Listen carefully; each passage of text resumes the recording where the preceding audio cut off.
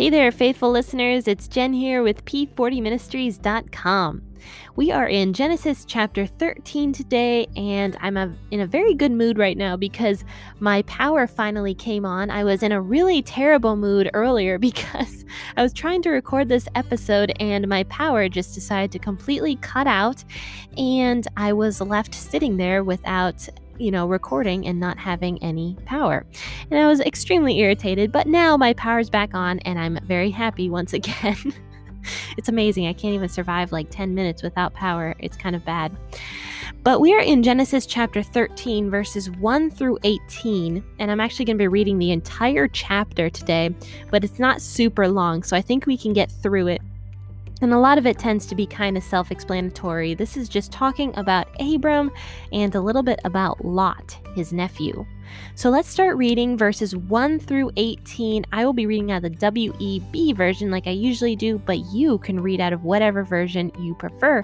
And also make sure you grab your cup of coffee and join me as I read.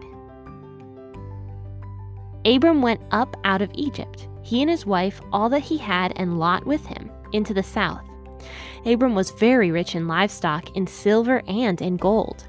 He went on his journeys from the south as far as Bethel to the place where his tent had been at the beginning between Bethel and Ai, to the place of the altar which he had made there at the first.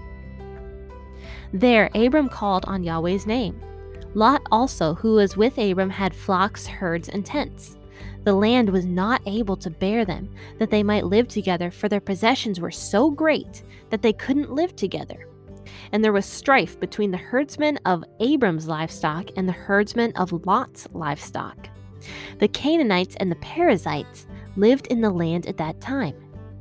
Abram said to Lot, "Please let there be no strife between you and me, and between your herdsmen and my herdsmen, for we are relatives. Isn't the whole land before you? Please separate yourself from me. If you go to the left, then I will go to the right. Or if you go to the right, then I will go to the left." So Lot lifted up his eyes, and he saw all the plain of Jordan, that it was well watered everywhere before Yahweh destroyed Sodom and Gomorrah, like the garden of Yahweh, like the land of Egypt as you go to Zoar. So Lot chose the plain of Jordan for himself. And Lot traveled east, and they separated themselves from one another. And Abram lived in the land of Canaan, and Lot lived in the cities of the plain and moved his tent as far as Sodom. Now the men of Sodom were exceedingly wicked and sinners against Yahweh. Yahweh said to Abram after Lot was separated from him, "Now lift up your eyes and look from the place where you are, northward and southward, eastward and westward. For I will give all the land which you see to you and to your offspring forever. I will make your offspring as the dust of the earth. So if a man can count the dust of the earth, then your offspring may also be counted. Arise and walk through the land in its length and in its width, for I will give it to you." And Abram moved his tent and came and lived by the oaks of Mamre, which are in Hebron, and he built an altar there to Yahweh. So this is right after Abram made his big mistake with Sarai, his wife, in Egypt. And if you didn't hear that podcast episode, definitely go back and listen to that one just to give a little bit more context as to what is happening in this episode. And that episode was done on Wednesday, so make sure to go back and listen to it. But what happened was Abram told the Egyptians that Sarai, his wife, was actually his sister. And Pharaoh ended up taking Sarai as his own wife. And when Pharaoh was plagued by God because of this unrighteous act, he figured out that Sarai was actually Abram's wife, and he banished Abram because of what Abram had done. Abram had acted out of fear and was banished because of what he did with Sarai, his wife. So it says here in verse 1 of chapter 13 that Abram went up and out of Egypt. So that means he left Egypt. He went up back to where he was.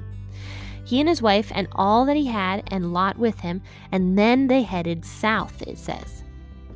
So Abram was very rich in livestock because, first off, he was probably rich beforehand, and secondly, it says in Genesis chapter 12 that Pharaoh had treated Abram well because of Sarai's sake. So before he knew that Sarai was Abram's wife and he thought that Sarai was Abram's sister, he treated Abram super well, and he gave him all these servants and camels and gold and silver, and Abram profited off of his wife. So he ends up exactly where he left off, because he was banished from Egypt, and he ends up exactly where he was, between Bethel and Ai, at the place where he built that altar at the first, in Genesis chapter 11. And it's kind of funny because you hear that in Genesis chapter 12, there's this crazy famine happening in the land, right?